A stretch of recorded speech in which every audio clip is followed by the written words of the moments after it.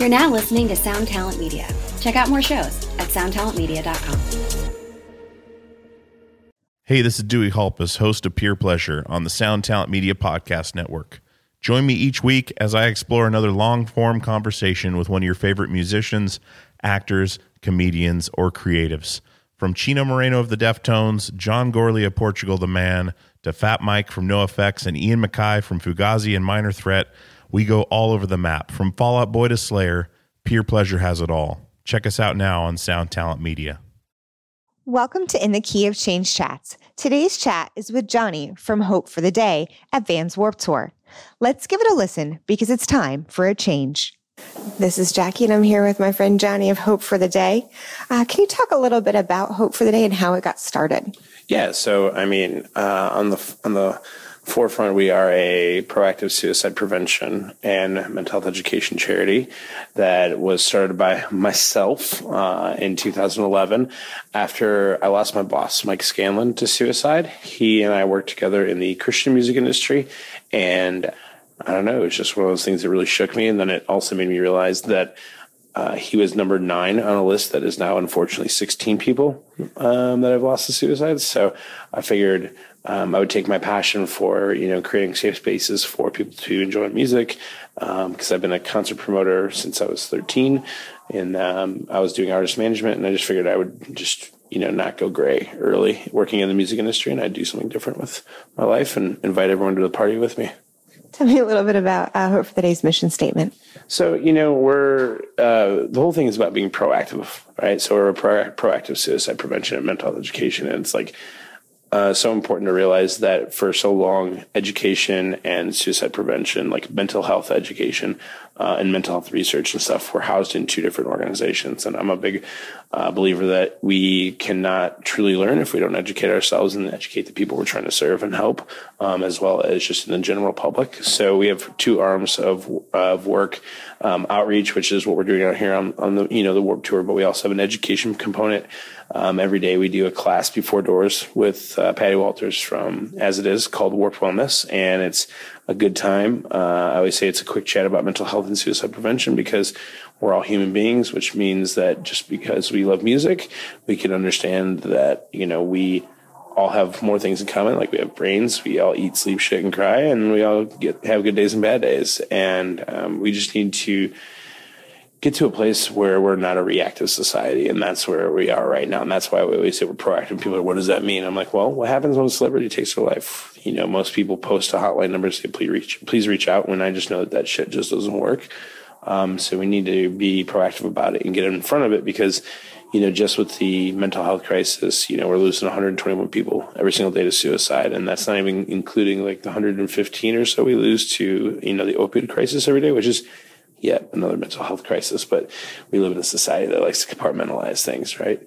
So it's really important for us to kind of be the white elephant in the room and say the things that we don't say as often as we can, just to remind people that, it's okay not to be okay, and that if they need to get help, it's going to require them to ask for the help that they need, because we're talking about our brains and we can't see what a brain looks like. I know what a brain looks like when it's in distress. It's like it's bruised, and this bruise keeps building up as more trauma, occurs. But like we don't see that, because even bald dudes and bald women and bald people, you still can't see the brain. So we gotta talk about it. Talk a little bit more about that expression. It's on your T-shirts. It's okay not to be okay. And where did that come about? And why is that sort of kind of the phrase that drives or sometimes drives discussion? Yeah, no, absolutely. I mean, I was having a rough day in the office in Chicago, and I was just thinking about all these people that I lost. And I had just recently lost another friend. And I was just like, man, I just wish all these motherfuckers knew it's okay not to be okay. And I kind of clicked, and I was like, oh man, we should start saying that, because we've always been telling people to have hope, but like, we need to understand that we need to meet people where they're at and not where we expect them to be. And we can say that we live in a stigma-free environment when we really don't. So for us, the best way to convey our message is let people know that it's okay not to be okay. And people joke, well, it's okay to be okay. It's like, yeah, no shit. Right. But like, it's also like, we're talking about those who feel that they're not okay. Like they can, address these things. And we've seen that so many people have felt that that's so much more inviting than if you're depressed, call this number, like that shit still it won't work. So for us, it's just like our mission, like I said, to be the white elf in the room. It's like to put that, that message and our slogan on anything and everything. And if people say we can't, I'll figure it out, how to do it. But that's just what we're supposed to do, like what we're supposed to do. I think that's a really good place in between, sort of the desperation point and hope. You've got to get to those things. And I think by acknowledging that you're somewhere in between and that you're working on it, I think that's a really good thing. How does Hope for the Day fit into Vans Warped Tour? So we first started out as we used Vans Warped Tour to come out here and shoot videos with bands before we had any money or anything like our actual structure of like being able to do things.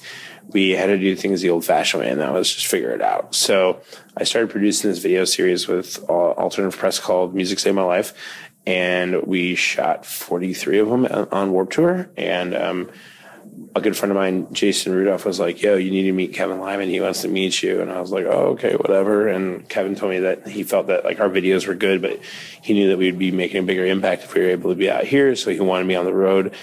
So we first joined the Warped Tour in 2014, full time. And we're the only charity that speaks from stage every day. But we're also, I don't know, I feel like we're one of the charities that loves to bring all the other charities to the table and say, like, we should work together, So we really like to honor the community of nonprofits out here and be a part of it. A lot of people think that, like, us and Trey Love and Arms are, like, street, two different street gangs. And, I mean, this is not West Side Story. No.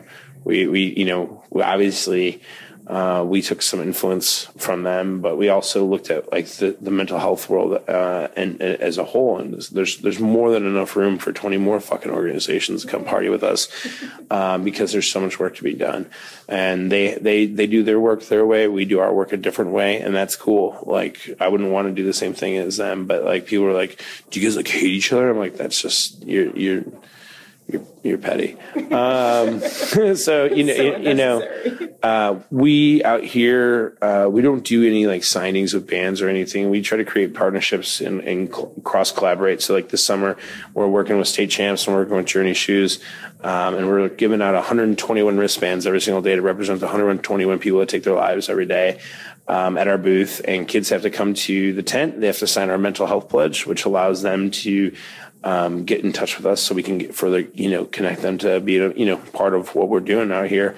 But it's just a really fun and easy way to, to educate people because we have a little sign that says, what we're doing here. And then, I speak every day before State Champs and I talk about, the 121 people. And it's just really important that you do things and you educate people. A lot of charities out here would just be like, donate $5 to go meet your band. It's like, that's great. But like, if that's like how you're going to be raising money out here, it's kind of what you're not supposed to be doing. You're supposed to, get creative with it, have some fun with it. Just don't do the same fucking thing that everyone else was doing. Cause we don't do that. We get asked by a lot of bands, hey, can we do signings? And I just, no, that's not what we do.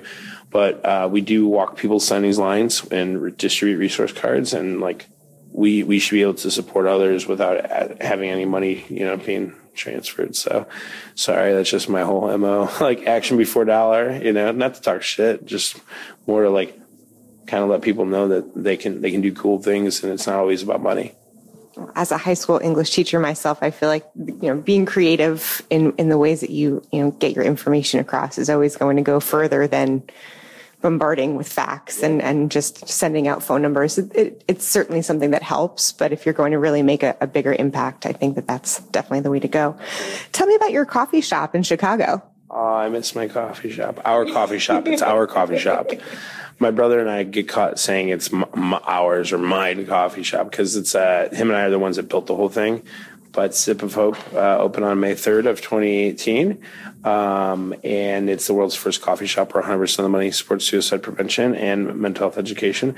And to be exact, proactive suicide prevention and mental health education. It's in the Logan Square neighborhood in Chicago. And it's just, I don't know, we have the best coffee in the entire world, dark mentor coffee. We started roasting coffee with them 3.5 years ago. We created Sip of Hope, our own blend, and they helped us get it into Chicago Whole Foods. And now we're trying to push it to a nationwide thing with Whole Foods. They kind of gave us the blueprint, and they said, go out and raise money and figure out and build your coffee shop. And it's been amazing ever since. Our soon-to-be state governor came and pulled a shift on Friday afternoon with our staff and was serving coffee to the folks. So it's amazing. I wish we had the coffee out here because this coffee sucks. It really does. But I appreciate it. But it's really fun because I don't know, like the community aspect of a coffee shop is just such a very beautiful and unique experience. And I think that we are allowing people to know that they don't have to go to Starbucks. They don't have to go other places. They can go and get an amazing cup of coffee, but they can also contribute to charity every single day. And I think that we live in such a society that we feel like, oh, well, I'm only going to give a couple bucks. Like it's not going to do anything. It's like, that does a lot, actually. Despite what other charities tell you, like all that shit. Like my favorite donation is always the 87 cents because it had to go through the processing fees. I'm like, that person donated $1. That's so sick. Like, thank you. And that's how we raised the money for the coffee shop too, is we asked people to donate coffee cups, like increments of coffee cups. So I was like each cup is $5, and then people just threw money at it, and it was really cool because it wasn't cheap at all. We raised over $150,000 for the project, and the staff is amazing. I mean, we have like the best Google and Yelp reviews like anyone could ever ask for. Everyone, it really acknowledges some of our core values there, obviously about the mission, but also like how we created our staff and our lingo, because we're very conscious of people and gender and, all that good stuff. Everyone's a friend. And that's probably the most repeated thing in all of our reviews is that they are like, staff is genuine, product is so on point, and everyone's your friend. And that's just kind of cool. We're reappropriating a coffee shop, and we do that with beer. We do that with, Michelin star chefs. We do it with, brands like Nike. Like we do all this stuff. And it's just because like at the end of the day, everyone can relate to the statement that, it's okay not to be okay. And those who don't are the ones that we have to, get on board with it. But the only way we're going to do that is by getting everyone involved. And that's what we like to do. I think that's the perfect note to end it on. Yeah. Thank you so much from Jonny from Hope for the Day. This is Jackie. Thanks to Chorus FM and In the Key of Change. One Hit Thunder is a podcast where we both celebrate and have a good laugh about bands and artists that had just one hit that we all know. Each week, we're joined by a guest from the world of music or comedy to learn more than you ever thought you would about some songs that you can't forget. And we decide if they brought the One Hit Thunder or were nothing more than a one-hit blunder. Look, if you listen to the show, you're probably going to laugh, and I guarantee you're going to crush next time the bar has music trivia. Tag Team, Jane Child, Meredith Brooks, Looking Glass, Sean Mullins, Eiffel 65, EMF, Crash Test Dummies, Crazy Town, Chumbawamba. We have hundreds of episodes in our back catalog and a new episode each week, so pass the Dutchie, make sure you're connected, and subscribe to One Hit Thunder wherever you get your pods.